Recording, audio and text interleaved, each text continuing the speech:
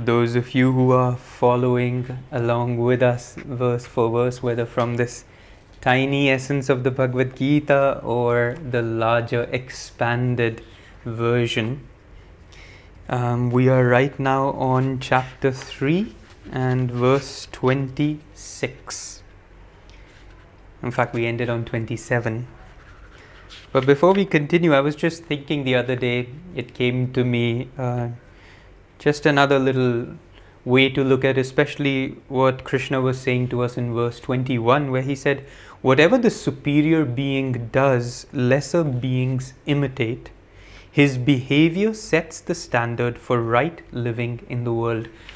And the thought really came to me especially of parents with their children.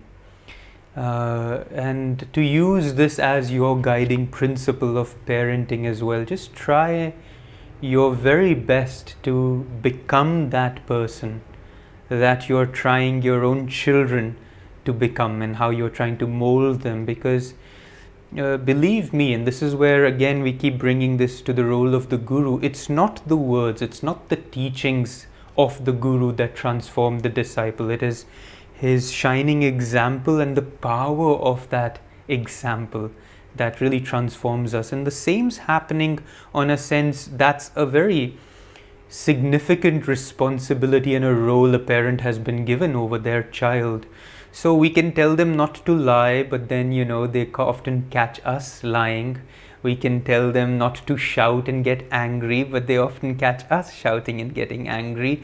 And that's where children grow up not quite really knowing and they imitate the parent, being the superior, being the wiser of the two, and they don't really allow those words, because the words of course lose power if they're not being backed by the example of our own actions. So I just felt this would be a wonderful way for parents, especially from what we've talked about so far. This is a beautiful passage to pick up and just write it somewhere or paste it in your own mind and say, that should be the guiding principle of my own style of parenting. Okay, so where we were, verse 27, we left it where Krishna says to Arjuna that the universal impulse toward activity springs from the three gunas, and we'll talk a little bit more about the gunas or qualities of nature. Excuse me. Man, however, deluded by egoism, thinks, I am the doer. And that's where we left it. At that, the greatest of all confusions that we have is that we believe this particular form right now, this particular identity, this set of self-definitions that I call my ego, this is the doer. This is what's creating and acting in the world. And of course, Krishna is trying to help us see that that's in fact not the case at all. O Arjuna, he who understands how the gunas work in human nature, and who knows therefore that even what the senses perceive depends on their indwelling power of perception, withdraws his mind and removes his attachment to things at the very source of his perception. Let's break that up into two aspects here. One, Krishna is saying, first, he who understands how the gunas work in human nature. So, and we'll go into a deeper understanding of how in fact are these gunas working. And he who knows therefore that what the senses perceive depends on their indwelling power of perception. So let's explore that for a moment. What the senses are perceiving, and then therefore how we receive that information, isn't based on how things are, right? Because they're colored by our perception, which is colored by what? Our state of consciousness. So we could be looking out at the monsoons, at the rain, and I could be very depressed watching the rain. Narayani, on the other hand, could be extremely joyful watching this cleansing, purifying rain coming down, right? I mean, we can look at a sunset together and one will be thinking about some nostalgic moment that they had during that sunset, and another will just be thinking about the beauty and the wonders of the universe. Or of food. Boy, the sun's going down. It must be dinner time already. So our perceptions, what the senses are feeding us, aren't defined by what we're seeing, but is defined by how we perceive what we're seeing. And it doesn't just vary person to person. It varies moment to moment within ourselves. Because sometimes the rain does make me happy, and sometimes the rain makes me a little low, and sometimes the rain makes me sleepy. And so it's really where at that moment my own consciousness is that I begin to receive thoughts and feelings that are concurrent and resonate with that level of consciousness. Our Guru Paramhans Yogananda said, thoughts are not individually but universally rooted. And this is one of those, just really short but mind-blowingly, boom, clarifying statements, because what he's saying essentially, and we know this to a certain degree, he says you're not creating, they're not individually rooted. These thoughts that we have, I'm hungry, this is happening, oh look at the world, oh I feel so and so, these thoughts and feelings aren't being generated by us, but that they are universally rooted, but are being received and expressed through the filter of our consciousness, depending on the state of our consciousness. Which means what? If my consciousness is uplifted, at that moment I see and perceive the world from that state of upliftment. Everything is joyful, everything is wonderful, people I don't like, even they are fine, and I'm happy to get along with them, happy to help them out in whichever way I'm possible. But when my consciousness is low, when I'm, in a particular case, when I'm in a certain state of depression and I'm feeling low, what happens in that moment? Even those people who we love and who we know mean well for us, even their presence, if they're trying to lift us up out of it, our mind won't go there. If I'm in a mood, my thoughts only strengthen and enhance my mood. They don't I can't reason my way out, because reason follows feeling. Where the consciousness goes, there our own perception of the world goes. So this is an important thing to realize, because it allows us to separate ourselves a little bit from what we are perceiving, realizing, wait a minute, this perception is not the world, it is where my consciousness is right now. And that's an important shift to have, because then we're not so attached to those momentary perceptions, and that we realize that if I shift my consciousness, I could in fact shift my perception. So this is what Krishna is saying here. He who knows that what the senses perceive depends on the indwelling power of perception that we have. Now what does this man do? He withdraws his mind and removes his attachment to things at the very source of his perception, which is again at the state of consciousness. So Krishna, no matter what he talks about, he helps us really go out on very practical levels, but then he draws us back in and brings us back to the core reality he's trying to help us understand, which is until we gain mastery over our ability to withdraw at will the senses, the life force, our own sense of self, no matter what we try outwardly, it won't always work. And he'll continue on this vein a little bit more. So coming back to the need of meditation, or of a meditative and interiorizing practice. The man of perfect wisdom should not bewilder the ignorant with his higher perception of the nature of reality. He should bear in mind that, deluded as they are by the gunas, they have no choice but to act under that influence. Another one of those just flat statements that say, "Bhai, what are you so confused about?" And I think I used this example before, but it really helps. It's like, why are you confused that a class 3 student, doesn't understand calculus? doesn't understand, the philosophies of Kant or Nietzsche. So when we think, oh, my wife, she doesn't get it, my husband just doesn't get it, where we've gotten into a discussion, but I have to give them my perspective, which is I know that the world is a delusion and we have to escape this Maya. We don't do a service to the people around us. We in fact harm both our own relationship with them just on a human level, but more importantly, we delay that soul's ability to accept these teachings, which is a weird thing.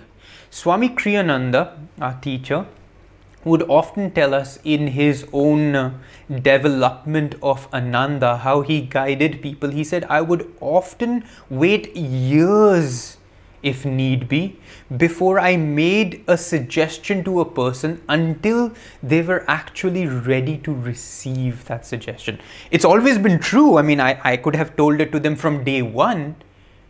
But what he said was that if you give them a higher truth too soon, before they're ready, they will first reject it. And then if years later or sometime later, if they are ready, having rejected it once, they tend not to want to go there again. So again, just like psychology, spirituality just brought together in a greater understanding of what Krishna too is bringing us, is how we should relate to other people. We should relate to other people from the point of view of their reality. Don't try ever to win an argument or a discussion or anything based solely on your perspective. You have only won if you have actually helped that person see it from their perspective and then expanded that view.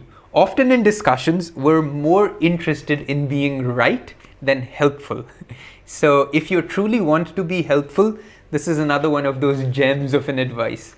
Don't try to give them those perceptions that they are not ready for, and don't be bewildered by how they act. For bear in mind that they are directed by the gunas and that they have no choice but to act under that influence.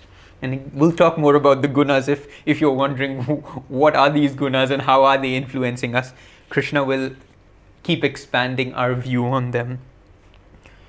Offer to me your every deed, devoid of egotism and desire, inwardly centered in the soul. Again, that inwardness is key.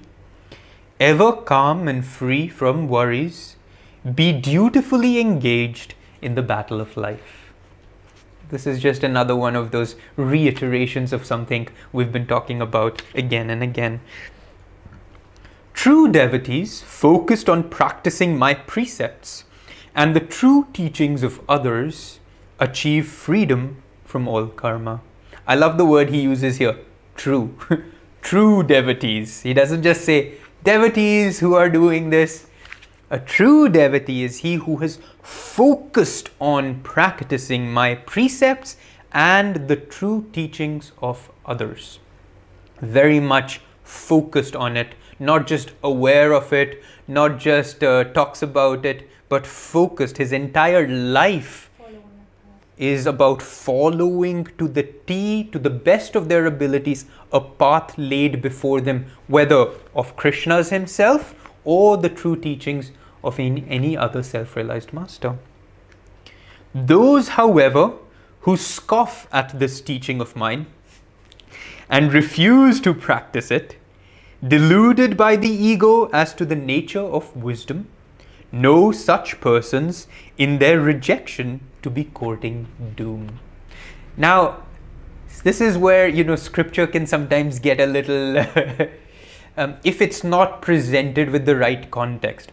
I could just take this one passage and say, in the Bhagavad Gita, Krishna says, those who do scoff at the teachings of mine and they refuse to practice it, they're courting doom and they're deluded. But just a few passages before, what did Krishna tell us? A man of perfect wisdom should not be bewildered by the ignorance of others, knowing how they're influenced by the gunas. So you see how the balance there is. Don't think over here Krishna is talking about that these people, they're lost. No, he's talking to Arjuna. He's talking to a man of wisdom already, helping him understand what is true, what is wise, what is ignorance. If we're able to follow this, we tread the sure path towards wisdom. If we don't, if we reject it, which we do often in our own lives, given the choice, follow Krishna or follow my desire, follow the easy way out or follow the little harder way. Right? So know that, just keep it in mind that if and whenever we choose not to follow, which we do on quite an astonishingly regular basis, that, well, you're courting doom, no big deal.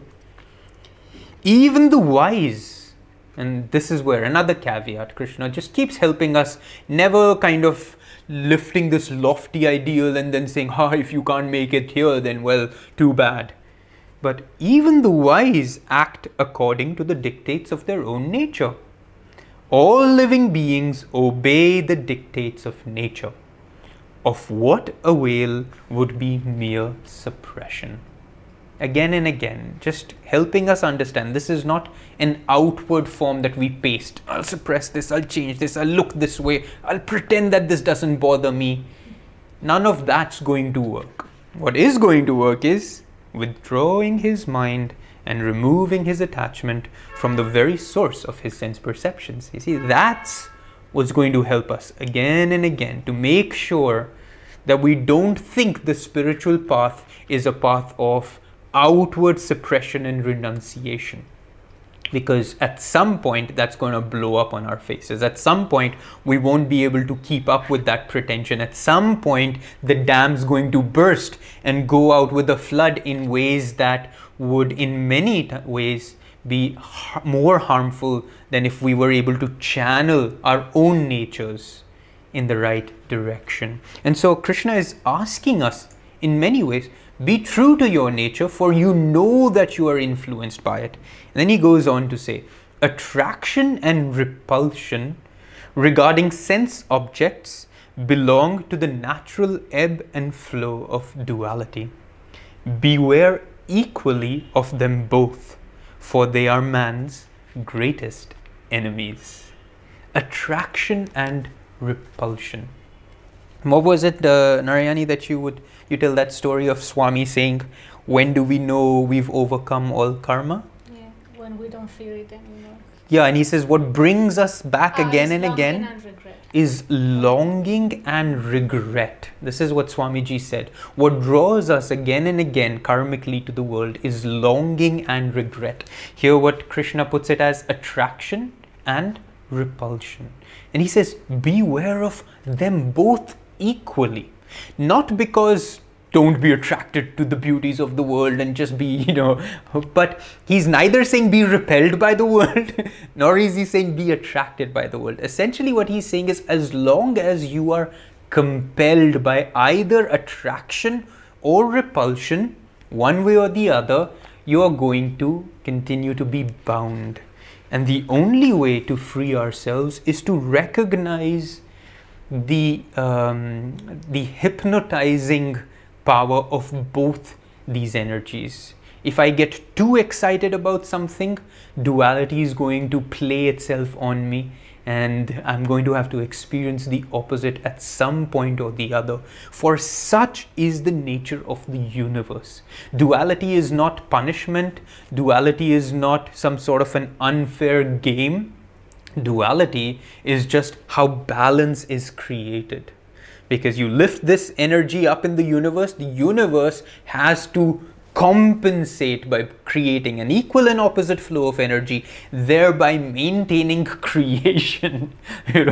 So if any thought doesn't come back to us, if any energy we don't put out doesn't come back to us, it's like the universe is just going to tilt over in one direction. So duality is just the ebb and flow of nature. It really has nothing to do with you and I. But when you engage in that dualistic nature, well, you're going to be subject to it. And if you can recognize that, then you act accordingly.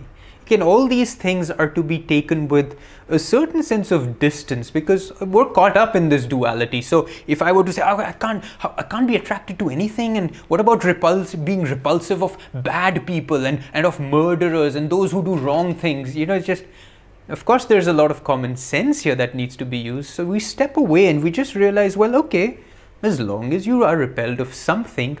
Swami Kriya, in fact, our Guru Paramahansa Yogananda made an interesting observation, and it's a little interesting in giving what's happening right now, especially in the West. He said that those in the slave trade days of early America, he says those people who were the slaves, because of their extreme hatred for their masters, in their next lives became in fact slave owners and now had extreme hatred for their slaves. And he says this process of repulsion or attraction continues, where you get to experience both sides, but that hatred remains inside you. So now first you were angry at the master as a slave, then you get to be the master, and now you're going to be angry and have hatred towards the slave, because it is the idea and consciousness of repulsion that we create in ourselves, not that we are repulsed towards a particular thing, but that once repulsion takes hold in our heart, it's going to play out in many different ways, lifetime after lifetime, and that's where it has such a binding effect on our consciousness. To do one's own duty, even unsuccessfully, is better than to do someone else's duty successfully. In other places, this is written a little more poetically, where he says, to fail in your own dharma is better than to succeed in someone else's. It is better to die while trying to accomplish your own duty than to settle for another's duty, though it be safer and easier. That course is filled with danger and uncertainty. This is another one of those moments to pause, because all of us have this almost hope that the life that I'm living now is not really what I'm meant to do, and that there's something better, something greater.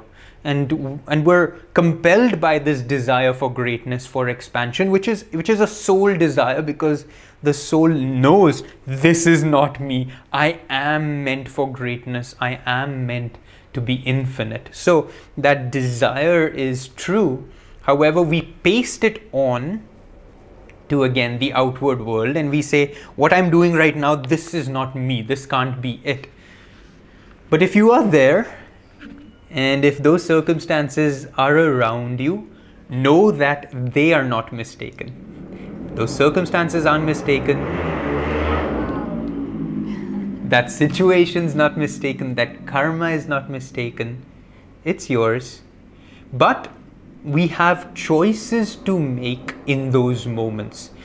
People always ask, what is my dharma? How do I know what my purpose is? And it's actually a very large question. It's not as simple as to say, oh, this is it, because that is, in a sense, your soul's journey to discover. No matter if anybody even were to tell you what your dharma is, it would make no difference, because until the soul doesn't discover it for itself, until that time, it will never actually give itself to that dharma. But in the absence of having clarity over what your dharma is, our dharma in this moment is to fulfill our karma in the absolute highest way possible. Which means to fulfill my karma in a way that that karma gets neutralized and does not continue. So that itself is hard. I mean, why are you going around looking for more karmas to create more, in the name of finding your purpose, finding your duty, finding your dharma? When here you are, it's staring you right in your face. But choices are to be made. When I was in college, and I was in a certain circumstance, but when I read the autobiography of a yogi, at that moment I decided, so I had several karmas in that moment. There were several realities. There was the reality of the relationship I was in, the reality of the degree that I was studying, the reality of the expectations of my parents to whom I was born, the reality of my own desires to make money and be ambitious. And then there was the reality of the autobiography of a yogi, which I had also my spiritual samskars. So enmeshed within my spiritual and my materialistic samskars and karmas, all of it existed before me. But I picked one karma, and I gave it my absolute all. And I said, this is what I'm going to do. And from that day on, my karma changed. And a lot of the karma that I otherwise was surrounded by and defined by, it didn't, or practically didn't even exist anymore in a certain way, or at least on a certain level of vibration. Now those same karmas are manifesting on a different level, still having to fulfill it, but from a different perspective now. Many people have had similar moments where, whether they've got the autobiography or any other moment where a spiritual awakening happens, but not all of us say, I'm going to do this, I'm just going to give myself to it. And now you're in a different stage. Maybe now you have kids and you have a job and you have responsibilities, but you still keep thinking, oh, though that time, if I had, look at that single person's life, isn't that so much easier and better? I would dedicate myself so much more to my spiritual practices. The truth is, you probably won't. When we were kids, we had these goosebumps. I don't know if you've read these novels, not that I ever recommended, but these scary stories. And there were these certain versions of it that were interactive, where it would be like, what are you going to do? If you decide to turn left, go to page 87. And if you decide to turn right, go to page 22. And that way you kind of get to create your story by making choices. But if you once choose page 22, then you have to create your story from that point on. You won't be like, whoa, I didn't want to take this choice. I'm just going to go back to the page. And so this is how our life is. We make decisions, we get to karmas, but if you can fulfill that karma at its highest, if you can say, I'm going to do this, I'm really going to give myself to this karma, it then almost, you can say, transforms into a dharma. And so look at your own life and see what duties that are just in front of you are you unsuccessfully performing, hoping to perform some other imaginary duties better. And if you have that, which we all have them, just come back and say, wait a minute, let me do this. And then let me see what comes from this. Let me just do one karma well and see if that doesn't transform and reveal to me my dharma. Arjuna here then asks Krishna. Thank God for Arjuna, because he keeps this conversation moving. Says, okay, Krishna, what about this? And over here he says, oh Krishna, by what is one impelled, even against his will, to do wrong, as if he were being forced to do so? Fabulous question. By what is one impelled, even against his will, to do wrong, as if forced to do so? Now, we all have those. I've forced. Anger is almost forces us to give in to it. You know, these moments that we want to react and we want to act in a certain way, but we react and we're forced into it. And Arjuna is saying, why are we forced? Why aren't we even able to act in the way we would like to act? I mean, at least we know what we want to do, but wo bhi nahi hota. Even that we are unable to do. And Krishna then, of course, replies, and this is another interesting reply. It is desire, it is anger, both of which are impelled by Rajoguna. Know these to be mankind's greatest enemies. Wow, didn't he just say that the other thing were the greatest enemies? Just 3 verses before, what does he say is man's greatest enemy? Who remembers? He says attraction and repulsion. He says, beware equally of them both, for they are man's greatest enemies. Then he says, it is desire and it is anger, both of which are impelled by Rajoguna. Know these to be mankind's greatest enemies. Now, of course, these are not different at all. Desire is attraction Anger is repulsion. And it doesn't matter what your desire is or what your repulsion or your anger is. As long as you have them, as long as you live by these two sides of the coin, no matter what, whether it is justified, whether it is not, it could be a great desire, it could be a wonderful desire. And here he says that this is impelled by Rajoguna. And I won't go into a great length right now into the gunas, but it's important for us to see Rajoguna is the activating guna that either draws energy towards sattva or draws it down towards tamas. And these are the dualities of our life, tamas and sattva. And Rajoguna is what moves the energy. Now, it could move it up or it could move it down.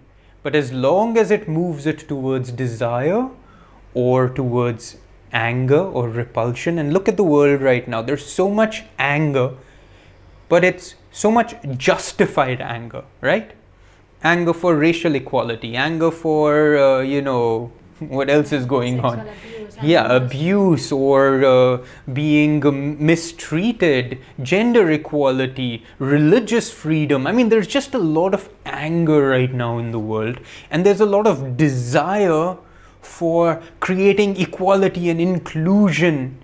But when we go about this process where the compelling energy is based out of anger and desire, it won't bring the change that we're looking for until we find that sense of equality in our own selves, until we don't seek where it is that we too are constantly discriminating, judging, criticizing, using our own influence to get our things done, manipulating. I mean, the world is just a reflection of what's going on inside. And this, we come back to that first few verses we talked about, where our perceptions are only colored by the power of perception at the very source from which we bring it forth. And what we see in the world right now,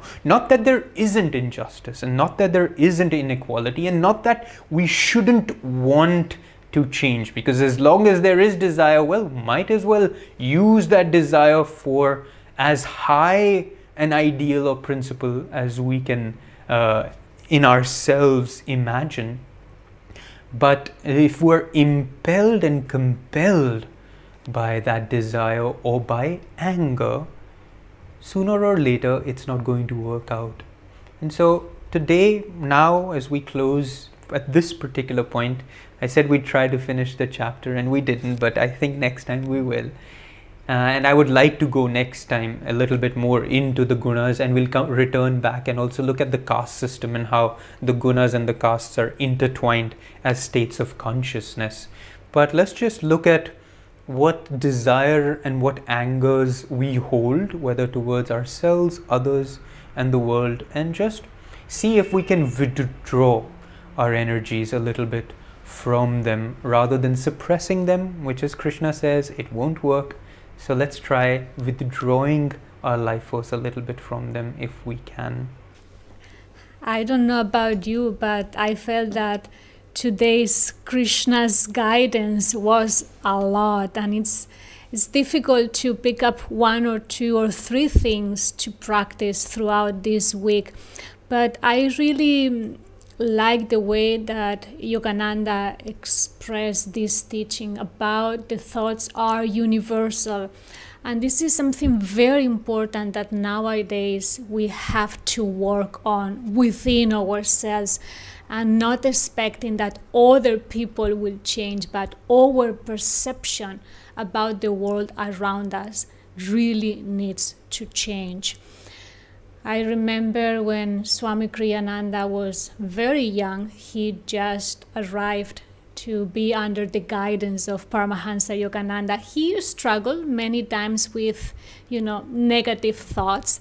And in one particular occasion, he was really battling with some negativity. And I think he went on for almost 3-4 days trying to overcome those downward pulling thoughts.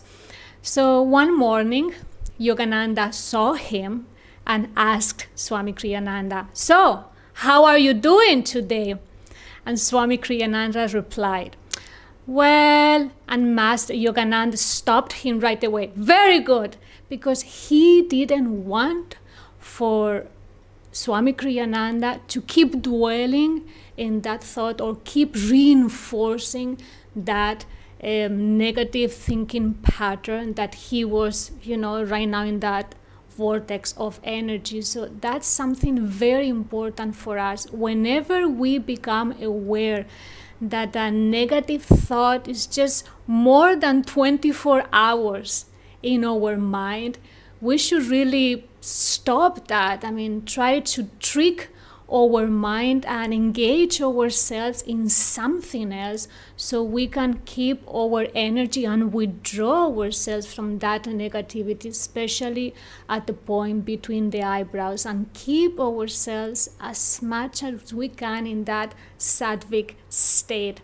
Swami Kriyananda said, try to relate to the world, to interact, to perceive, to communicate from this point, from the point between the eyebrows. The more we can live at this chakra, the more we'll be able to help other people. If you really want to help not just yourself, but everyone around you, keep your energy uplifted. Keep your mind always as positive as you can. Just to emanate that energy, you are changing your environment because your perception already will be changed. So very, very important. Watch out your thoughts and make sure that the moment you catch yourself thinking, a little bit judgmental about this person, judging yourself, or getting discouraged, pick up yourself. Don't wait for anyone else to rescue you. If you develop that awareness that something is off in my energy, just pay attention to your thoughts and redirect your energy as quick as you can. The other thing that this chapter was talking about, the importance of withdrawing ourselves and don't get too entangled. I love the advice that our friend Naya Swami Asha says. She uses this image of every time she sees herself somewhere, she says, "Ooh, she says something interesting," or "Wow, she didn't get it all right," or whatever, no? But she speaks about herself in the third person. And that's something, actually a fun thing to do, we could do, rather than start identifying ourselves with everything that we do. Just detach ourselves, and when we think about us, let's think about that third person that did that or behaved in that particular way, and you put some distance between what your ego did throughout the day, and just detach yourself from that. And I think one of the reasons when Shurja was commenting about our dharma, our karma, and might as well to do what we need to do in the best way possible, I think we have a tendency to compare ourselves with other people. And when we enter into that game of comparing with that person who is doing something that I think I also should be doing, that's when the real issue comes. That's when we start distracting ourselves from our true goal, our true purpose. So when you are trying to discover what's your dharma, what's your goal in life, what's your purpose, how you can help other people, make sure that decision is not coming from you comparing with what someone else is doing. This is a very subtle thing, and it requires a lot of spiritual maturity to really find out what you're supposed to be doing and not be influenced or bombarded visually or energetically by what other people are doing. Allow, detaching yourself and allow that divine guidance come into your life.